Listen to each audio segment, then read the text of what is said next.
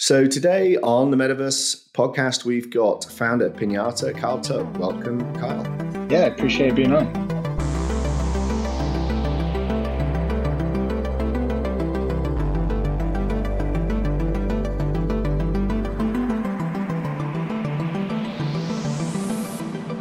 So back in the saddle, doing the podcasts, and no better guest than you to kind of come on and tell us what's going on in the zeitgeist of the Metaverse and Web3.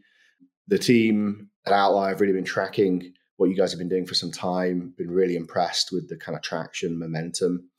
And I think, Pinata is a great example of how we can begin to productize and make more usable, better usable Web3, and in particular around NFTs. So we describe Pinata as the home for NFT media. It's effectively a media management company for creators and developers. And you go around the website and you can really see that there's a very strong sense of product, even how you're kind of pricing and thinking through the different customer types.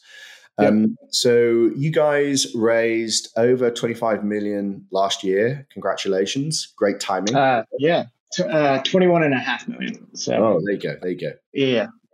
Some great VC involved, Pantera, Greylock, and Vault Capital, OpenSea, Alchemy.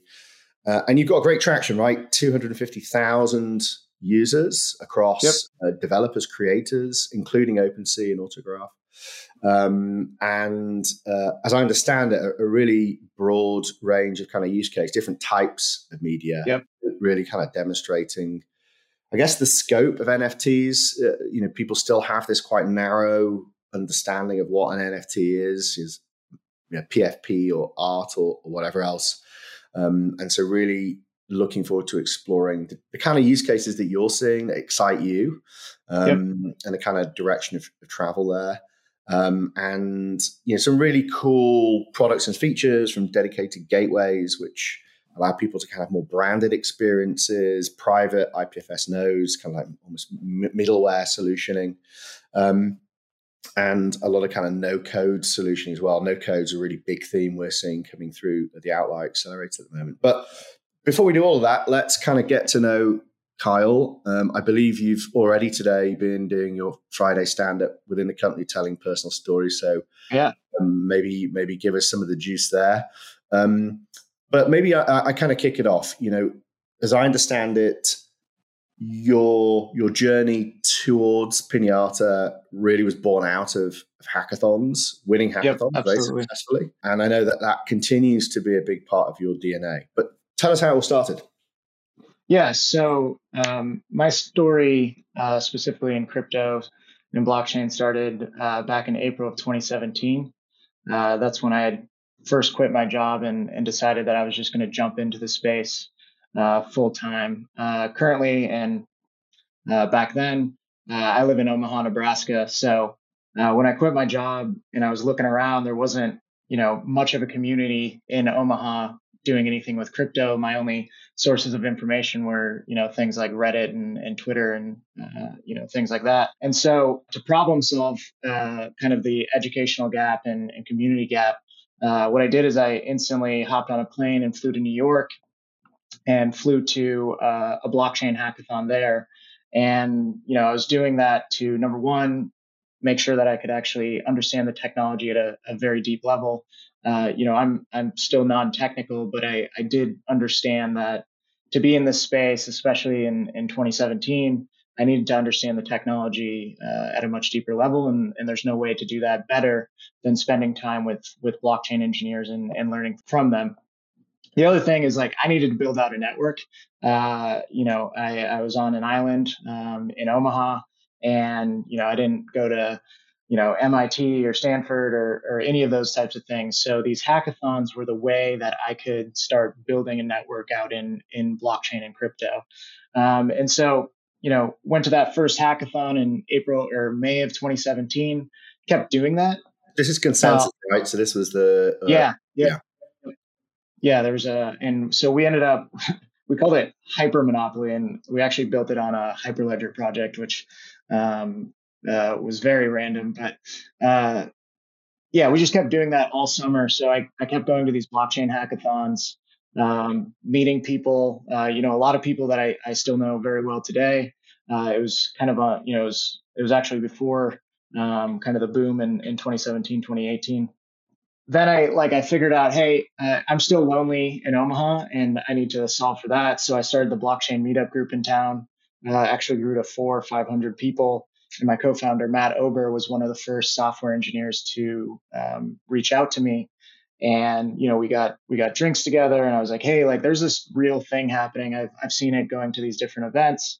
And the first hackathon that we went to together was actually ETH Waterloo in 2017, and that's where CryptoKitties launched. And so we had a front row view of NFTs and those types of things. And Matt and I just spent time going to these hackathons, kind of cutting our teeth that way. We stood up a consulting company where we were building blockchain applications as well.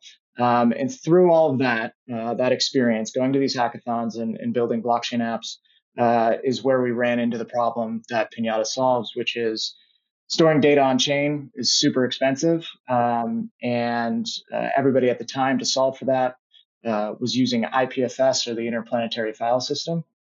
So we came up with the idea of let's just make IPFS as fast and stable as possible. We'll spin up some IPFS nodes, make it easy for developers to use. They can hit an API, and launch Pinata at the ETH Berlin hackathon in 2018. So October, November of 2018, we launched it at that hackathon. Ended up winning.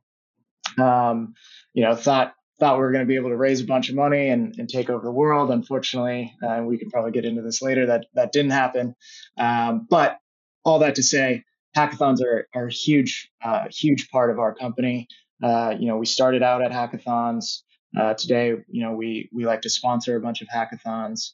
And this past week, we actually just had an internal hackathon at Pinata with the theme being, how do we build app NFTs? How do we take apps and actually attach them to NFTs, and they're one and the same thing? So huge part of the Pinata story. Yeah, very cool. And obviously, 18, where you were in ETH Berlin as hackathon winner. I mean, 18 was a tough year, right? Going through into 1920, it was definitely a winter. Totally different to now, where despite what's going on in the secondary market, there was just no venture capital money, or at least very little venture capital money being deployed. And so, to do what you were doing throughout that period, and then to come out the other side and close successfully as late as last year, that's requires a lot of perseverance. I want to come back to kind of hackathon as a strategy, because it's interesting you said you launched at a hackathon. So thinking of a hackathon as a place you can launch a proposition that you've been developing. Could you just talk us through, so the multiple hackathons, presumably at multiple stages of development, perhaps some where you just had the concept and you were literally coding around the concept. And then it sounds like others where you were going with some code already and you were kind of developing it more. Can you just talk through, I guess, that hackathon as a development cycle and as a launch platform as well? Yeah. So, in the early hackathons, we were just going and we were basically just showing up and trying to compete. And then we kind of figured out like there is a bit of a playbook to hackathons and how to be successful at them. And so through all of that repetition, we kind of figured that out. And through the summer of 2018, we spent it building out Pinata, building up the API, all that type of stuff. And then so when we got to ETH Berlin, we were able to build a project that actually utilized Pinata underneath. It was basically a simple project where we were trying to facilitate storage deals on IPFS using Ethereum smart contracts. Was our winning hackathon idea, but it was really cool to be able to obviously use our own product that we had built out for the hackathon. The other thing that I don't think I've told before, but our brand was actually developed because of these hackathons as well. When I was sitting at these hackathons, all I kept thinking about is how can we make a brand that goes viral at a hackathon? And so, the little character of the pinata was like the perfect sticker. Once we landed on Pinata as a name, and then the sticker, we were like, this is going to be extremely popular, and it has been, even moving to today. So we really kind of ideate and come up with our best ideas at hackathons, and that's where we execute. And even one of our most recent features, and products called Submarine.me, we actually built at ETH Denver. So we actually take the time and go to these hackathons and use them to develop products, and to iterate. And it's been extremely successful for us. Yeah, I mean, it's a great feedback loop, right? And I think it's really smart. I've not really, I mean, I'm sure it happens regularly, but I'm not aware of it being necessarily a kind of deliberate strategy. And, Yeah. I think that's really cool. And the idea that you're effectively taking pre-developed middleware of your own, but then hacking an application that demonstrates its potential is really smart. And I love the idea of thinking the kind of the boundary of a brand, maybe starting with what would make a great hackathon sticker and kind of working out from there. I think that's super smart. Yeah, and it was like, I could feel going to these hackathons. Even in 2017, it was very obvious. In 2018, that this space was going to be important.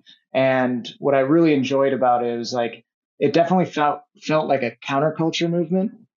And I wanted to tap into that niche counterculture-ness, if you will, of the space. And I knew that if we could like get something that popped in this little bubble of excitement, that whenever it did go mainstream, to the broader public, we would be, basically associated with that counterculture and that niche. And it's worked out great. So then if we kind of go from, let's say, the last hackathon, well, it sounds like you're continuously doing hackathons, but like the last one that I referenced, what happened between there and closing this round? What was that additive at that event? Was that a trigger point which catalyzed being able to close money, or what happened in between? Yeah, so when we won ETH Berlin, again, it was late 2018. The market was down quite a bit, and there weren't a bunch of new people coming into the space. We had that issue. It was a little bit of a winter. But the other issue we had is we didn't have a real use case for off-chain data yet. So the majority of the use cases were like ERC20 tokens. And we knew, obviously, from having a front row view at ETH Waterloo and CryptoKitties, that NFTs were the perfect use case for off-chain data. It's just, nobody was building NFTs. There was like 4 people that were doing anything. I mean, that was non-obvious to most investors, and it was actually a kind of almost a subculture of the Ethereum community, right? And very different and distinct from the whole DeFi thing that was happening in the summer. Exactly. Yeah, and I remember I've gone back and looked at pitch decks, and we weren't even talking about NFTs until basically 2020, because it just wasn't a big enough market and there wasn't enough activity going on. So what we did in the interim, from 2018 all the way until 2020, is I sat in this office and I called every blockchain project I could. I was going through GitHub and Twitter and just trying to find new projects and seeing why they would use Pinata, why they would use IPFS, or why not. And then we kept going to these hackathons, and we kind of just built a brand for ourselves with blockchain engineers the whole time. And people respected kind of how we were approaching the space. And then the other thing that we did that was so successful is we wrote blogs the whole time. And we had a very deliberate internal rule where we called it the 5-to-1 shill ratio, where we had to write 5 educational blogs, teaching people how to build blockchain applications of some sort, before we could just shill Pinata, where we would do one blog that we were just like, hey, check out this product or feature or whatever. And so we were able to just teach a bunch of developers how to how to build in the space. There was a bunch of Web 2 people coming into Web 3 and whatnot, and a lot of them learned from our blogs. And one of them, we were talking about NFTs in 2020, and people started, obviously the trend lines start going up on NFTs in 2020, and they were using our blogs to do it, integrated our APIs into their NFT projects or marketplaces, and we kind of just were able to track along with the NFT space as it exploded. And then, we still didn't have a business model. We didn't know how to make money or do any of that kind of stuff. And we kind of figured it out in 2021. And then we're able to have quite a bit of success in 2021 and in 2022, even though the market, at least from an NFT perspective, is down quite significantly. We've still been able to grow month over month and have kind of found our way. But I always like to say, Matt and I felt we were, or I guess we knew we were right, but when you're right and you're early, it's the same as being wrong. We were just resilient enough, essentially, just Matt and I, all the way until 2020, to just survive and keep at it and keep building until the market kind of found us. Yeah, I mean, look, it's the hardest thing in the world when a founder or two co-founders know they're right. And that they're early and they know that they've just got to survive, right? And so, well done for being that convicted. And then, of course, it blew up, right? NFTs. Yep. I get the years confused now. Like we're 2022, or was it like 2020? I can't remember. I think everybody around then kind of knew, okay, it was going to pop, but I don't think anybody knew it was going to. Well, I did you? I certainly was. I remember interviewing the OpenSea guys, and they were just like, "What the fuck's going?" Whilst it's happening, they're like, "What the fuck's going on?" We don't have the developers. We're not ready for this demand, and it was a pleasant surprise, right? But everyone's scrambling to kind of like make hay. Yeah. So my big aha moment was I was just walking around. So this was right when COVID hit. Like April or May of 2020, I was walking around Crypto Voxels, which is, one of the metaverses. And I was just kind of like blown away about what the artists in that community was doing. It was just incredible how you could walk from parcel to parcel. They would be completely different, decorated different art. Some would have music and video. Some would just be images, all that kind of stuff. And that's kind of when I felt that there was just something coming, but I obviously couldn't see what happened in late 2020, and then obviously 2021 it just absolutely exploded. But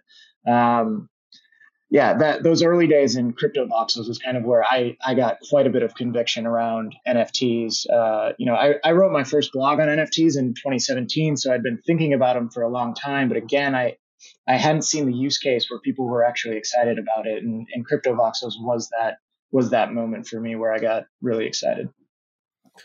So we kind of like fast forward now, and we've gone through that cycle, the NFT art cycle. I mean, yep. PFP cycle. Of course, PFP's still going, but like it is kind of evolving a little bit. But now I think there's just a huge amount of interest across everything from music, media, entertainment, like loyalty, couponing, even down to like some very dry use cases that perhaps aren't as sexy as all of that. If anybody knows the kind of breadth of demand that's coming online, the enterprise partners that are playing, and I guess that then requirement for like the life cycle of an NFT. How does it function in the context of CRM? How can it function across an organization, like within an organization where people may come and go, or across multiple organizations that are separate entities? Can you just talk us through the kind of demand that you're seeing for your product and representative of the market, and some of the kind of big opportunity areas you think you're going to experience growth in? Yeah, absolutely. So, one of the unique perspectives that we've had this whole time is we've never minted.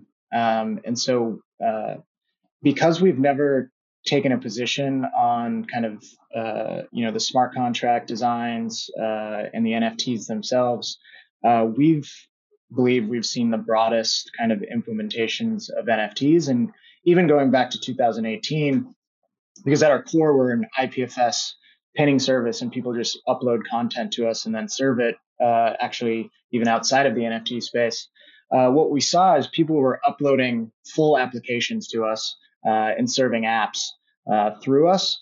And what we knew is that if you could upload it to us, you could attach it to an NFT, and it could be an NFT. And so we always knew, even back in 2018, that these things could be full applications. And what we're seeing now is obviously, the hype was around simple images and PFP projects, and it's kind of migrated to there's video and music happening. But we believe the future of NFTs are going to be full blown applications. And right now we just call them app NFTs because we don't know what else to call them. But what we're seeing is people are uploading, instead of uploading their app to the app store or something like that, they're uploading it to us, attaching it to an NFT, and then they're trading them on OpenSea or whatever marketplace that they're using. And that's where we start getting really excited. So internally last week, I had mentioned we'd done a hackathon, and the theme of it was app NFTs. And we internally had our BD team built a CRM system, CRM app that's attached to an NFT. We had my team ended up building. So basically, we used ultrasonic sound to identify songs at concerts, and then that would unlock exclusive content related to listening to that song. So you could prove that you were like at the live concert, and hopefully unlock music at a later date, and a whole bunch of other use cases that we've seen. But what we think is really interesting, or a framework that we built out, was this idea of consumables versus assets. So through the hype cycle of NFTs, to try to stay grounded, we were always approaching stuff is this going to be an asset? Is it going to maintain value? Or is it going to be consumable, which ultimately means it goes to zero? And the way I always kind of frame this is around a coffee shop, which is, an NFT can both represent the LLC of the coffee shop. It could represent the lease of the building that you're sitting in. It could represent the building itself. But it could also represent the cup of coffee. And so when you put it on kind of that paradigm, what you realize is like you can still own a cup of coffee, but when you drink that cup of coffee, it's going to go from $5 down to $0. And that's okay. It still has utility. It's still just redeemed. It has redemption. Yeah. And so by doing that, we've always looked at it from that perspective. And when we're looking at NFTs, we're like, how do we turn NFTs into businesses? The NFT itself is a business. And if you think about attaching a full application to it, you can then start seeing, revenue streams that are coming in by allowing people to get access to the app. And things like that. And so that's where we think the future of NFTs is going to go. And it's going to get significantly, more complicated, and we're going to see some really cool things. And it's going to go much beyond what people think of NFTs today, which is art or PFPs. I mean, I love the idea of NFTs as apps. Definitely need to think naps. I don't know. We need to call that something, right? I can see you got a marketing background like me, so I just have this impulse to try to come up with stupid names for things. Yeah, we've been trying a lot. Naps was one that definitely popped up, but yeah, we don't know what to call them yet. But yeah. All right. Well, if you figure it out, let me know. I'll repeat it. We'll try and turn it into a thing. But NFTs as apps is a big concept, and we've got a portfolio company called Moda Down. They're kind of creating various forms of tooling for the music industry, and of course, an element of that is NFTs. And they've got a brilliant CTO over there, a guy called Sam, and he's looking at NFTs as websites in a way, indexable, search engine indexable websites with metadata in them. So Yep. you kind of, search and discover them. And I guess that kind of feeds into NFTs as apps, NFTs as a website. But then, of course, you've also got like nested NFTs. I guess to go back to a coffee shop analogy, in a sense, there's a bundle of NFTs. You're just interacting with the organization or the economy through individuated NFTs. But there's this bundling and nesting.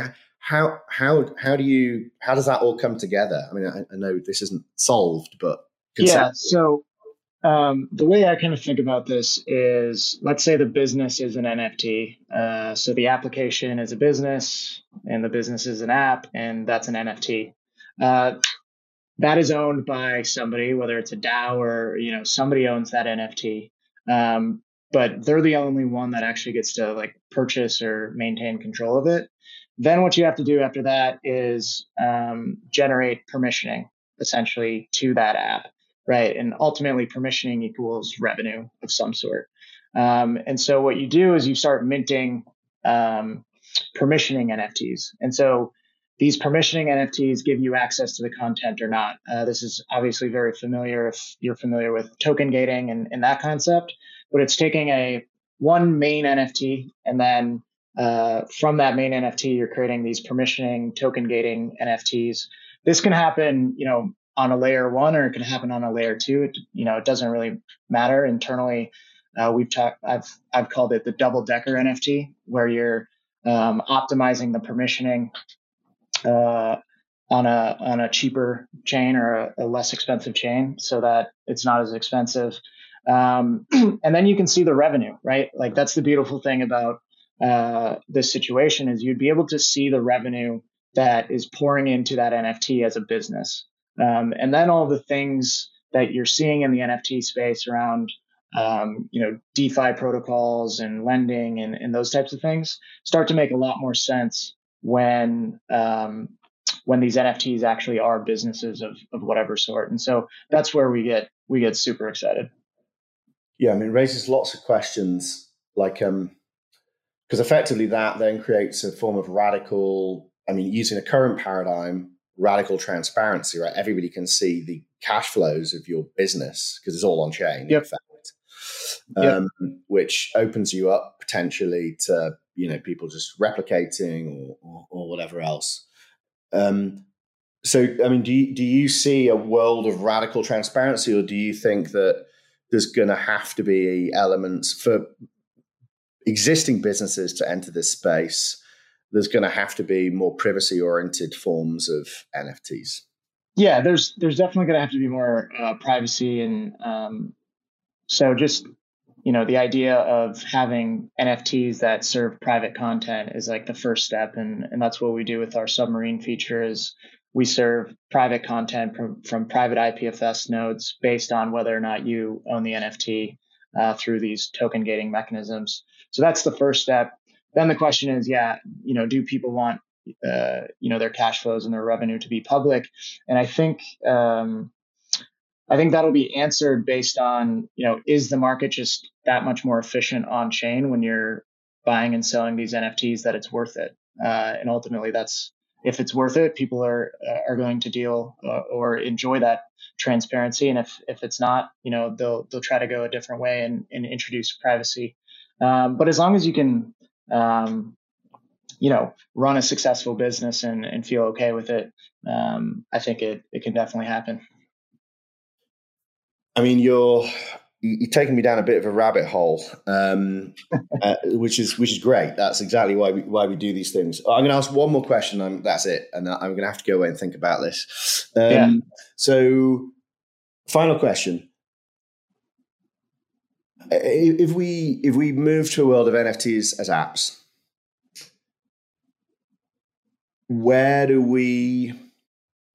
how do we experience them? Is it going to be native apps on mobile? Is it going to be browser based? Is there going to be, is it going to be something around MetaMask, creating new extensions? Like, how do you see that experience? What does it mean for the way we experience the web? Yeah, I mean, so like the way I think about this is if you start thinking of, marketplaces like OpenSea as app stores instead of NFT marketplaces, it kind of helps change the paradigm, right? So in that situation, OpenSea's take rate is 2.5% instead of 30%. So you already have a massive advantage there. And then it's about, how are you going to experience it? And I think because NFTs can represent mobile or browser or, any kind of application, it's going to be all of the above essentially. And it's just going to be figuring out what format works best for your application and, obviously who you're trying to target as a business and so on and so forth. And then it's just about, okay, are you accessing that through your wallet, or are you accessing that on the marketplace, or how are you trying to access that? And we don't have clear insights into what that's going to look like yet, but we do think that these things can go anywhere and be everywhere. And the one thing we think about a lot is essentially going back to just links. People share links in Discord or share links on Slack or wherever they're sharing them. And if that link is associated with an NFT, you can share these things anywhere, and they become much more. They have a lot more distribution behind them, and it gets pretty exciting when you start going down that train of thought. Well, Kyle, you have reawakened my love of podcasting. Great first guest to have back. Now we're kind of back in the rhythm of doing these things. And to the listeners out there who have maybe been a bit frustrated we've not done these more recently, we will be doing them weekly again. So, Kyle, big thanks for coming on the show. I am going to have to go away and meditate on this one. It's buzzed my brain a bit. There's lots to think about there, lots of implications. I think it's great framing. Congratulations on surviving, the last cycle, being really set up for success in this one, persevering. Great story, and thanks for sharing. Yeah, absolutely. Thanks for having me on. If you enjoyed today's podcast, please make sure you subscribe, rate, and share your feedback to help us reach as many people as possible with the important mission of Web3.